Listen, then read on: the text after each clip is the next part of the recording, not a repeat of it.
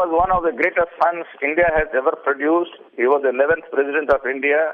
He came from a very, very humble background, and he came from a very poor family. And in fact, when he was a youngster, he used to sell newspapers in the evening to supplement his family's income. So it is really a matter of great pride that he has achieved so much success in his life, and he was a people's president, and he was loved by one and all. He was the icon for the youth of every generation I have ever known.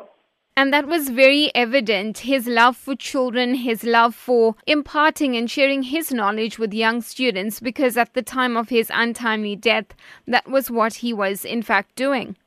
Yeah, he was a great inspiration for the youth, and he used to tell them to dream a big vision for the India, for the world peace. And he also drew from various cultural teachings and philosophies. How important was that?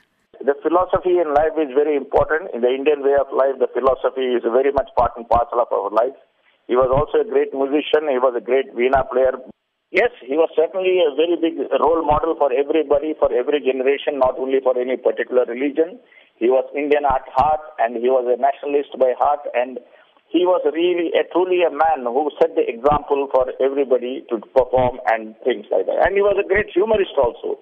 Somebody asked him, and he told him very clearly that I may not be a handsome man, but my hands on someone is always there. In fact, those are some of the quotes that many people are remembering, recalling, especially people in South Africa. And we do understand that a condolence book will be opened at the consul's offices in Durban. As a mark of respect to the departed dignitary, the Government of India has declared 7 days state mourning with effect from 27th of July to August 2, both days inclusive.